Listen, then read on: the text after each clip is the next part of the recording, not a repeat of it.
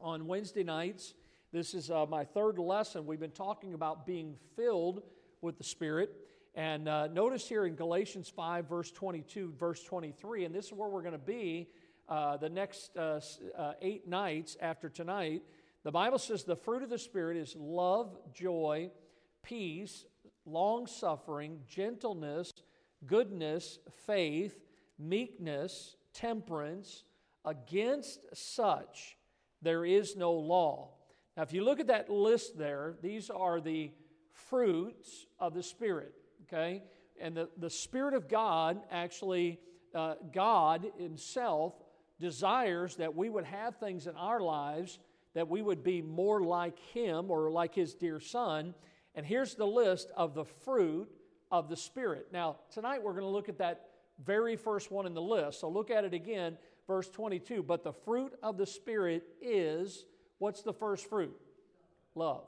So tonight we're going to talk about this fruit known as love, the fruit of love. So I want you to notice as we think about this, I was thinking as I was studying the lesson and going over it again today, whatever happened to people that actually cared about others' needs? You know, we're kind of living in a day where everybody's about themselves. Nobody cares about anyone else but themselves. And I love it when I get around folks that actually care about others' needs. The Bible tells us that love is, as it says here in the list, and God gives us the order, love is the first fruit of the Spirit. It's the first characteristic that flows from God into the life of the believer. Again, God makes no mistake how He starts with this fruit, this matter of love, how we need to have God's love in our lives. Now, the fruit of the Spirit is something that illustrates your and my connection to the Lord, to the Spirit of God. Notice this connection Jesus talked about the connection that we have to Him. He says, I am the vine, ye are the what? Branches. Now, we wouldn't use the word vine.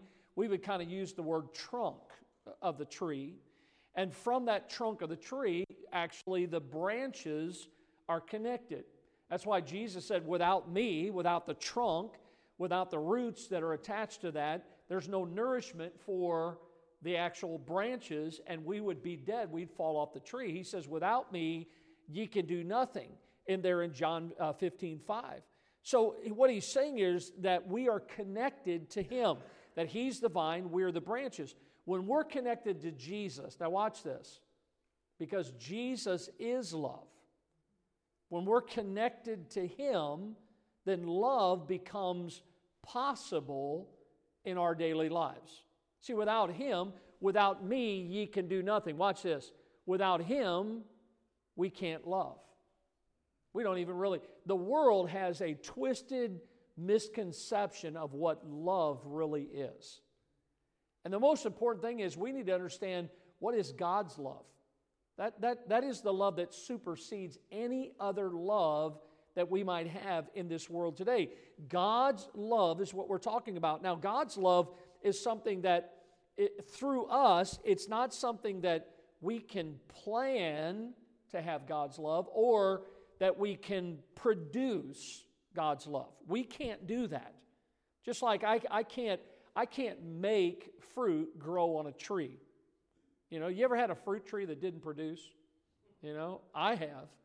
You know, and according to Jesus, it's good for nothing but to be cut down and cast in the fire. Because, listen, a fruit tree should bear what? Fruit. And guess what a Christian should bear? Fruit. God desires that there would be fruit in our lives. And one of those evidences of His Spirit in our lives is that we would be God's people who love. Are you with me tonight? We need to make sure that we have love in our lives. So when you think about, we can't plan this matter of love. We can't produce it. But notice what we see about the origin, 1 John 4:16. We have known and believed the love that God hath to us. God is, what's that say? God's love. Folks, listen, if there was nothing else said tonight, that's the one thing that you need to get with and take with you is God is love. And the Bible says here that he that dwelleth in love dwelleth in God, and God in him.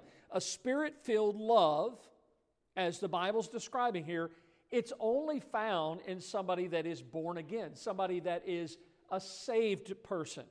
Because without the Spirit, we can't understand what God's love is, because God is love. How many of you believe the Holy Spirit is God?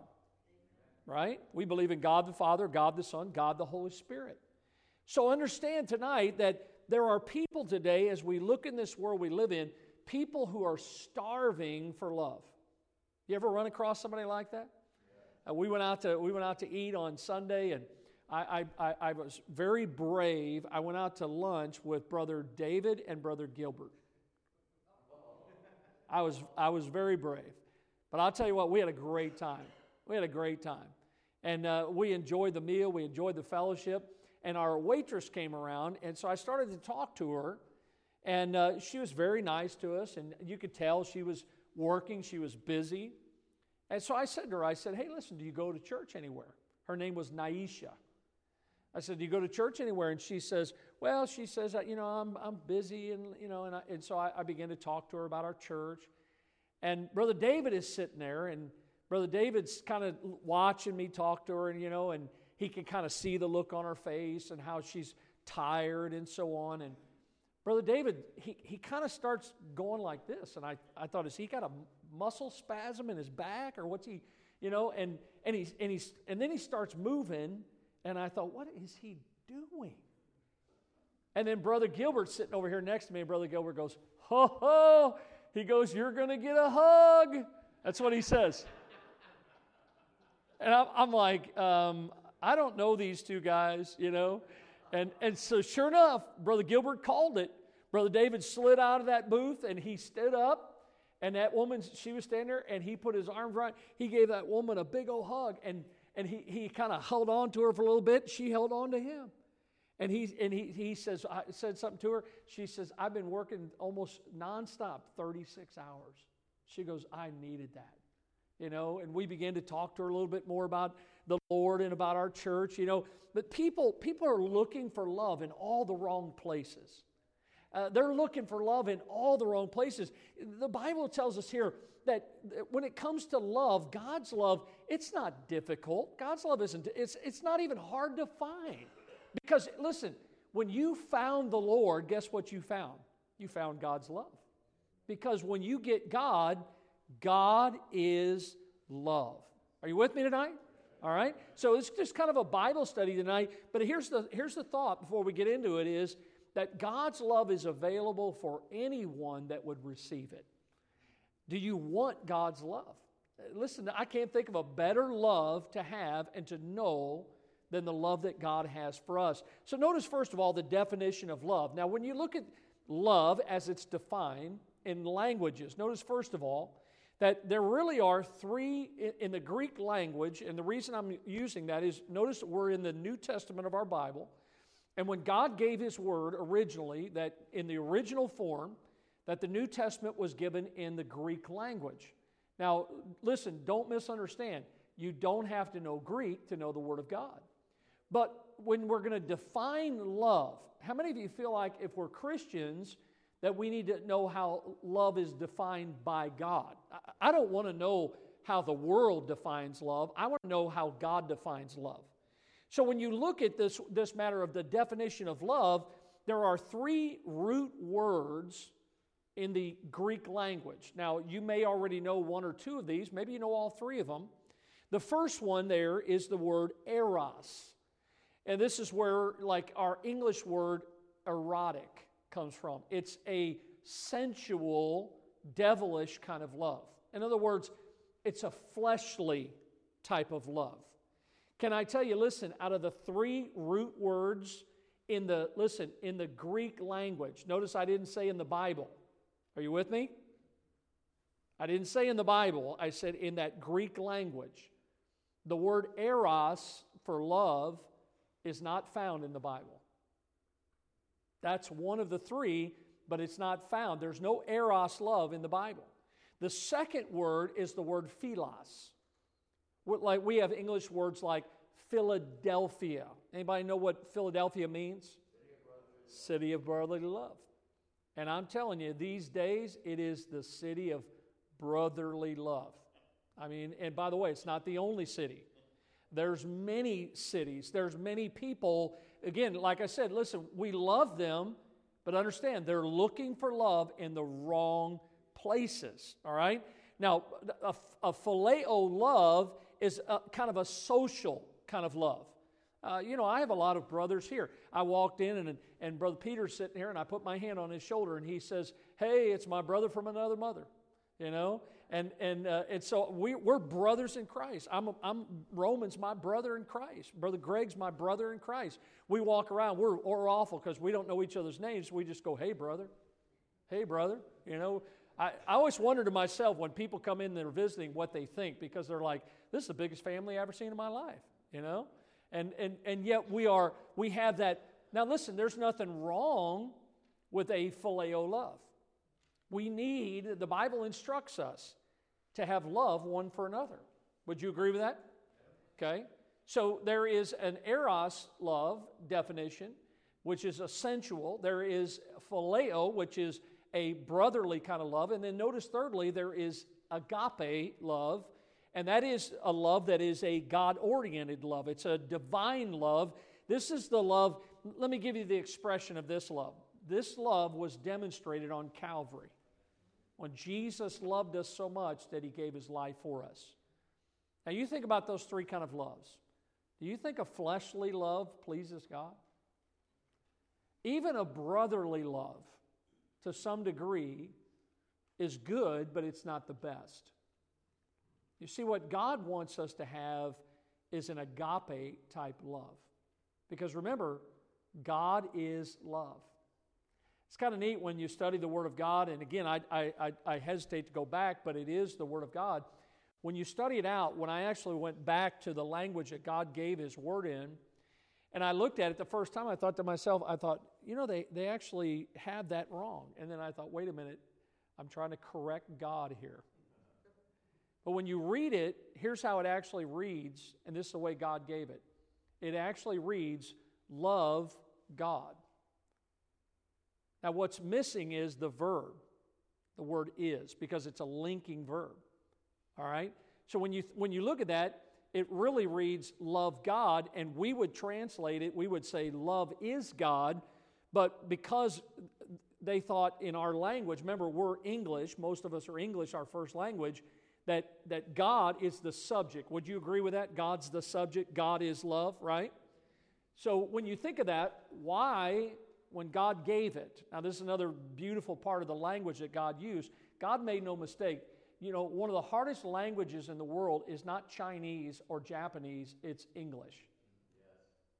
Because things don't make sense in English, And so when I looked at that, I thought, now why would God have given that as love God or love is God? Why didn't He give it as God is love, which is what our Bible says? By the way, our Bible is accurate. I'm not here correcting the Word of God.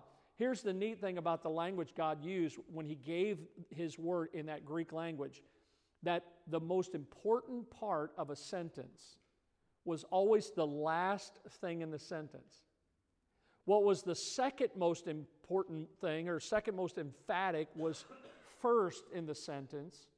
And what was the least emphatic in a sentence was in the middle.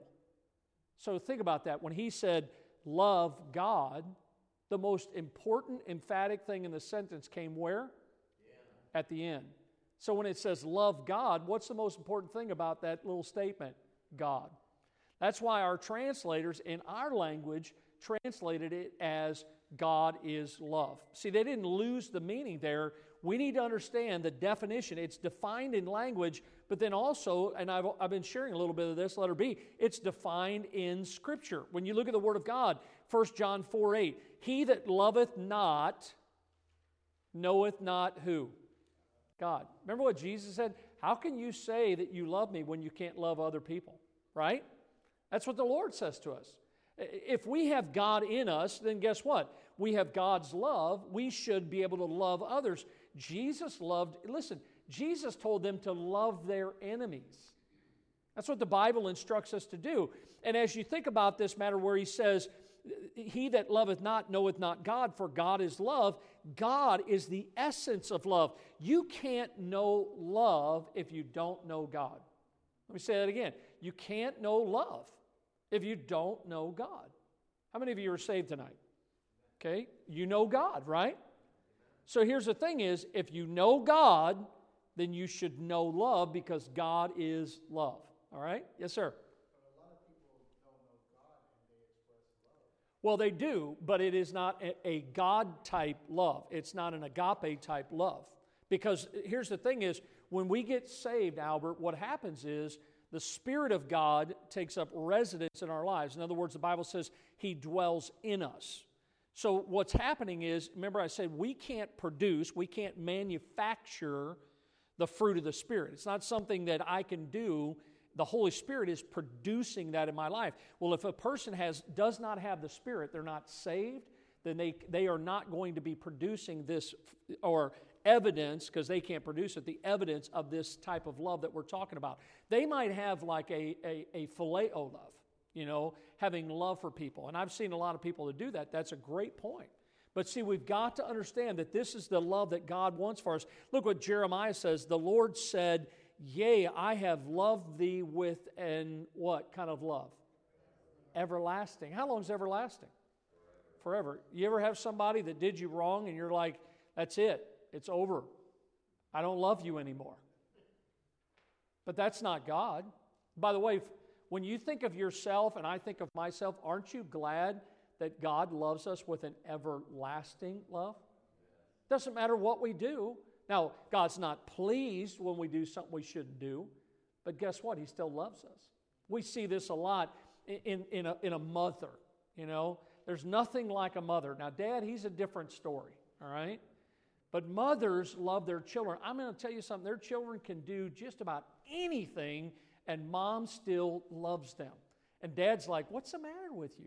How can you still love him after he did what he did, But understand that God loves us, and you and I, we can't, no matter what we do, listen, if it's an everlasting love that God has for us, there's no way that we can get away from God's love for us. It's impossible because it's an everlasting love.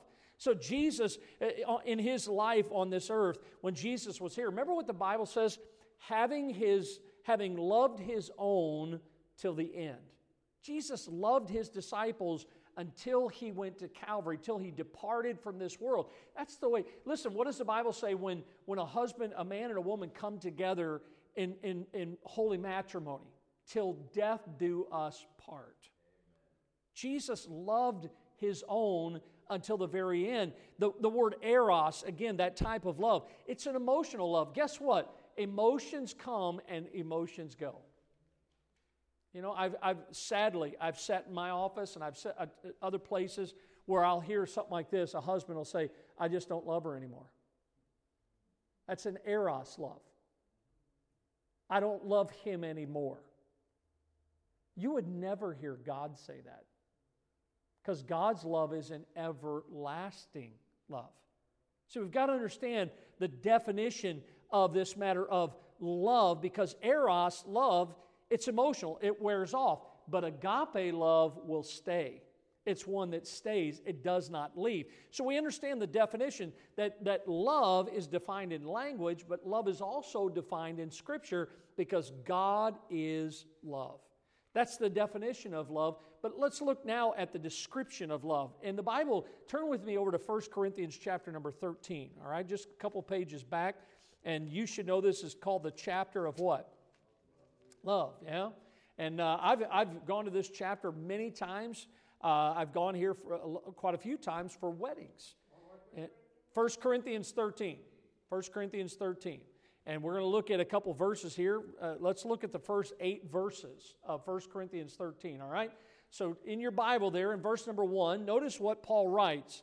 Though I speak with tongues of men and of angels, and have not what? Charity. Anybody know the synonymous word for charity? Love. Now, by the way, before I read on, The word tongues there is a often misunderstood word, especially in this day that we live in. The word tongue there is actually the word glossa, where we get our word glossary from. It's actually a language, all right? It's a known language, and so we need to understand. He says, though I speak with the tongues of men and of angels and have not charity, I am become as sounding brass or a tinkling cymbal. And though I have the gift of prophecy and understand all mysteries and all knowledge, and though I have all faith, notice the key word there, all. He just said, I know everything. You ever met somebody that just knows everything? That's what Paul's saying here. He says, although I have all these things, I understand all mysteries, all knowledge, I have all faith, so that I could remove mountains and have not what? Charity. He says, I am nothing. In other words, I can have all those things, but if I don't have love, I'm nothing. Verse 3, and though I bestow all my goods to feed the poor, and though I give my body to be burned, and have not what? Charity. He says, it profiteth, those things that I would do, he says, they don't profit me a bit. He says, I've got, the key ingredient is love. Look at verse 4. Charity suffereth long, and is kind. Charity envieth not. Charity vaunteth not itself, is not puffed up, doth not behave itself unseemly, seeketh not her own, is not easily provoked, thinketh no evil, rejoiceth not in iniquity, but rejoiceth in truth, beareth all things, believeth all things, hopeth all things, endureth all things. Charity never faileth.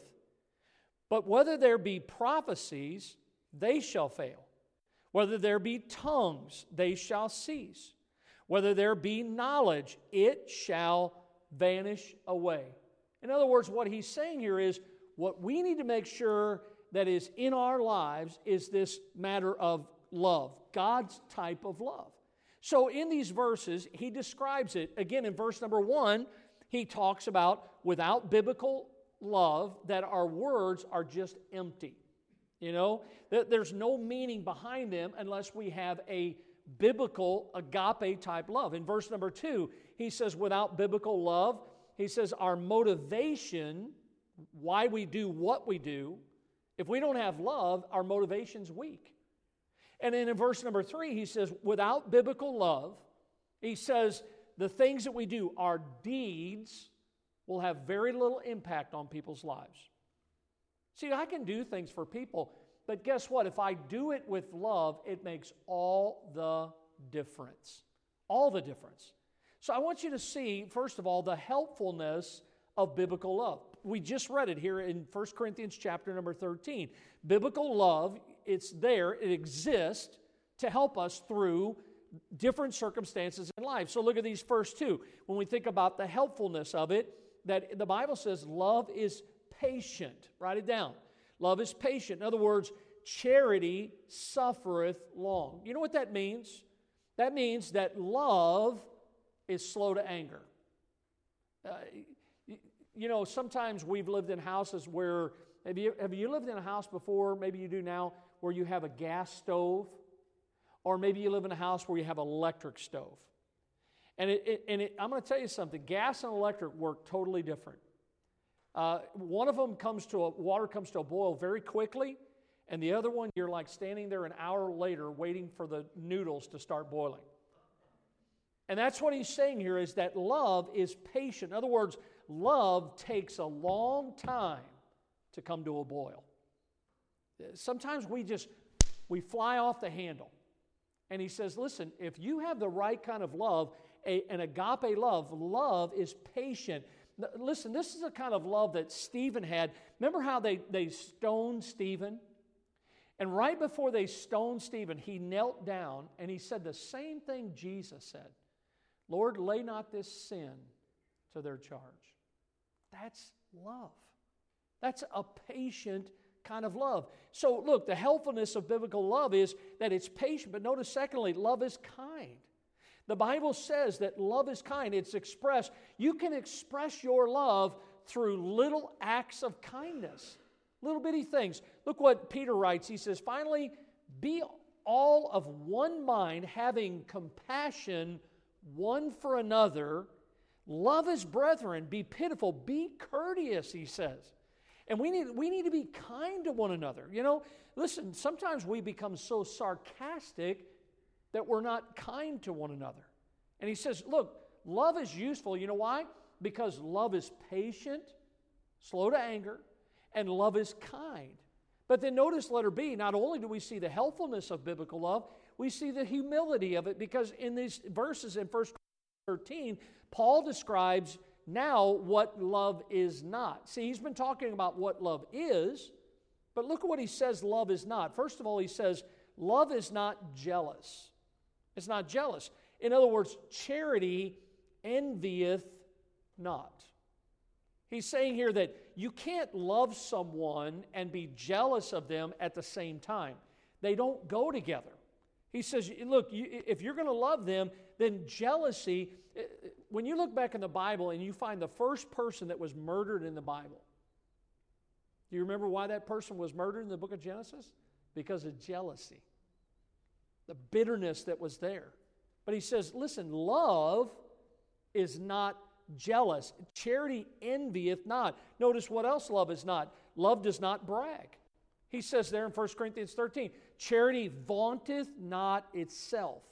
That means that love, biblical love, God's type of love, it's not conceited. It's not absorbed with self. Those in Corinth that Paul was writing to in 1 Corinthians, 2 Corinthians, that's their problem.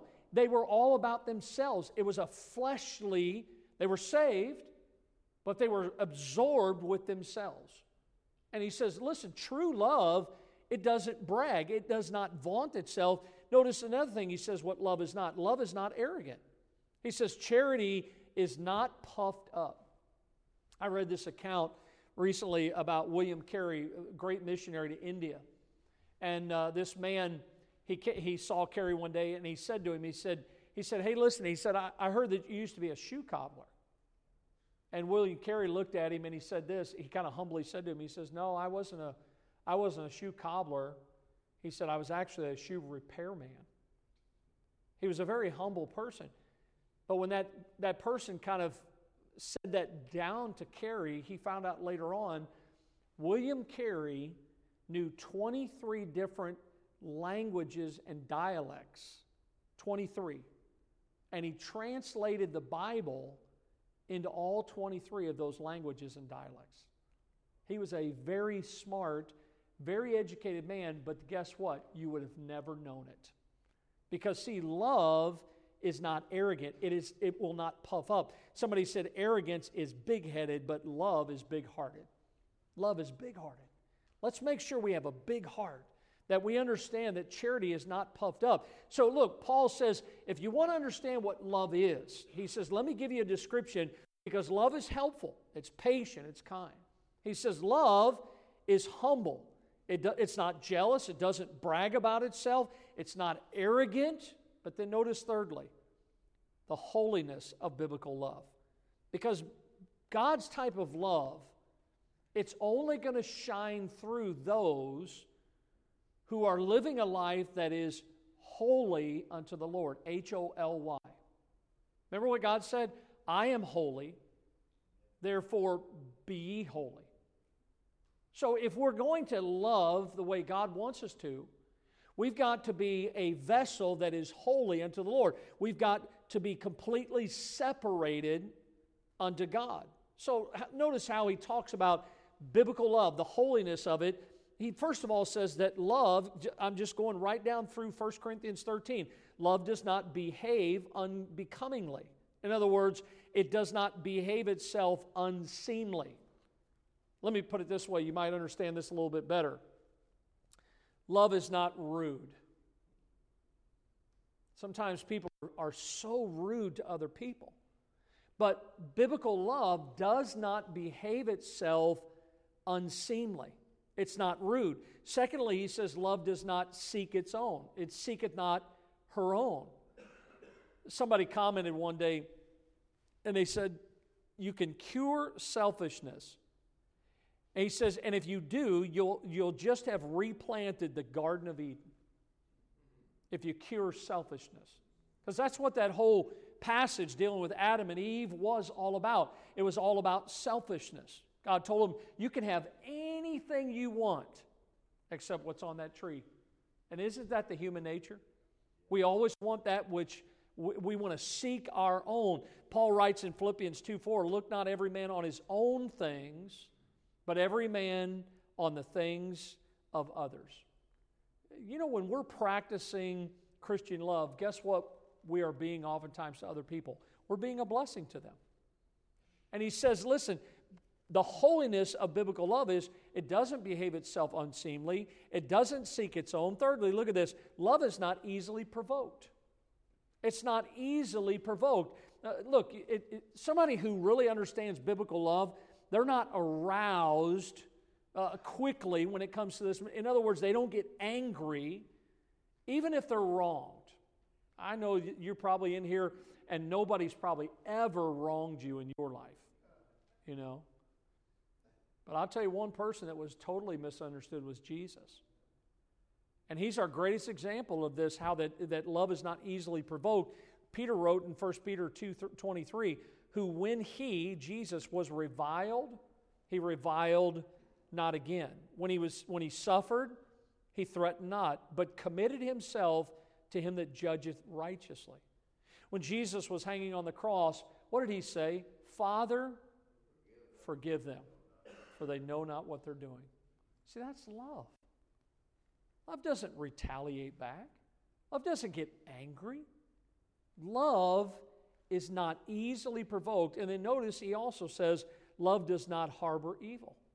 Love thinketh no evil. Did you hear what the Bible says? It didn't say some. It says thinketh no evil. So when you think about biblical love doesn't keep the books on evil deeds. It doesn't keep track of it. God's not interested, somebody said, in assigning blame. What God is interested in is solving the problem. God wants us to love one another. God has committed, listen, you know what God gave us? The Bible says this. He has committed unto us the spirit of reconciliation. You know what happened in the garden, right? Man sinned and they fell in the garden, right? And because of that, sin passed upon all men, for all have sinned. Are you with me tonight? As a result of that, guess what? We could never go up to God. We can't live good enough to get to God. So what happened? God reconciled us back to himself through Jesus Christ. And after God saved us, guess what he's given to us? A ministry of bringing people to him. A ministry of reconciliation. Well, the only way you're going to reconcile somebody, instead of staring at the color of their hair and all the tattoos and maybe their sexual orientation or whatever it may be, is that you love them the way that Jesus loved people. Right? We need to have God's type of love. God has committed us to have this love. So listen, we understand love defined. And then we just saw a great description in 1 Corinthians 13 of the description of what biblical love is. But then notice, listen, what good is all that knowledge unless we put it on display? So I want to talk just quickly tonight about the display of love, because as Christians, we should be constantly displaying God's love. You know what you should be? You should be a walking billboard of the love of God. People ought to see God's love in you and God's love through you. Every day of our lives, constantly displaying God's perfect love. Amy Carmichael said, you can give. Listen, and this kind of goes with what Albert was asking. You can give without loving, but you cannot love without giving. See, if you love the way God loves, you can't help but give. And we see tonight that one of the ways that God's love is expressed is through our giving. And what we see here, first of all, look at this. Our love is displayed through giving. You know, sometimes what we'll say, and especially as guys, we're bad at this. We'll say, I love you. You know, I love you. And you know what happens to the wife after a while? Although she likes to hear those words, they really don't mean anything until you actually show her that you love her. See, it's one thing to say it. It's another to prove it. We just sang that song about proving God in our lives. And we need to show this world that it's not just something that we're saying, it's actually something that we're doing. We can show our love by giving of our time. Listen, if I give my time, a couple of our men went to see Brother Ken today. You know what they did? They gave of their time. You know what happens when you give your time? Guess what you're giving? You're giving yourself. Because in order to give your time, that means you're giving yourself. One way that you can actually display God's love is by giving of yourself. And then another way is we can show our love to others by giving of our communication. Again, it goes back to this, tell someone that I love you. Do you know, I've actually been out knocking doors, and I've been talking to somebody on their front porch, and I'll say something to them like this. I'll say, listen, you know, God loves you and I love you. And they look at me like, you what? Now you say, Pastor, is that possible? Absolutely. Because listen, God loved me, a dirty, rotten sinner. And God loves everyone. And if God is love and I'm in Him, then I should love everyone He loves. See, we can display through our giving, but notice, here's the greatest example. God's love was displayed through giving. God's love, we know John 3:16, God so loved the world that He gave His only begotten Son. See, before we were born, before you ever came into this world, God already knew every sin that you would ever commit. And can I tell you, God still loved you when you were born? God still loved you with all the sin in your life. You know, but Jesus became sin for us. You know what that was? That was, I love you, written in red. Somebody years ago wrote a song, Written in Red. That's what that was all about. Jesus showed His love toward us when He died for us. He spilled His precious blood. He gave His life so that we can have eternal life. See, folks, listen, the bottom line when you think about God's love and the fruit of love in our lives, there is nothing that we can do to make God love us anymore. And there's nothing that we could do to make God love us any less. See, God loves us with an everlasting love. His love is unconditional. God's love is impartial. God's love is everlasting. As we've seen, it's infinite. God's love is perfect. And the greatest display of that, Romans 5:8, He commended His love toward us, and that while we were yet what? Sinners, Christ died for us. He showed His love. God has showed it to us, and it's available to all that will receive it. And I'm going to tell you, this is the beginning of this study, but this is one of the fruits that all of us need to make sure that we have in our lives. Because God is love. Therefore, we should love others the way God has loved us. How many of you think this world would be a whole lot better place if God's people would have the fruit of love? Let's pray tonight. Lord, thank you so much for this evening. Thank you for the admonishment from the Word of God, how that we have seen the definition of what real love is, that God is love. And we see it described in the Word of God in that chapter. Oftentimes we call the chapter of love. It gives a great description of what love is and what love is not. And then we also see how that although we know all these things and we have it in your word, what good is it to this world and to those around us unless we display that love by giving of our time and giving of our communication, telling people that we love them because God loves them. Lord, thank you again for being such a great example that you died for us. You loved us before we ever loved you. May we have this fruit in our lives, the fruit of love. In Jesus' name we ask this. Amen.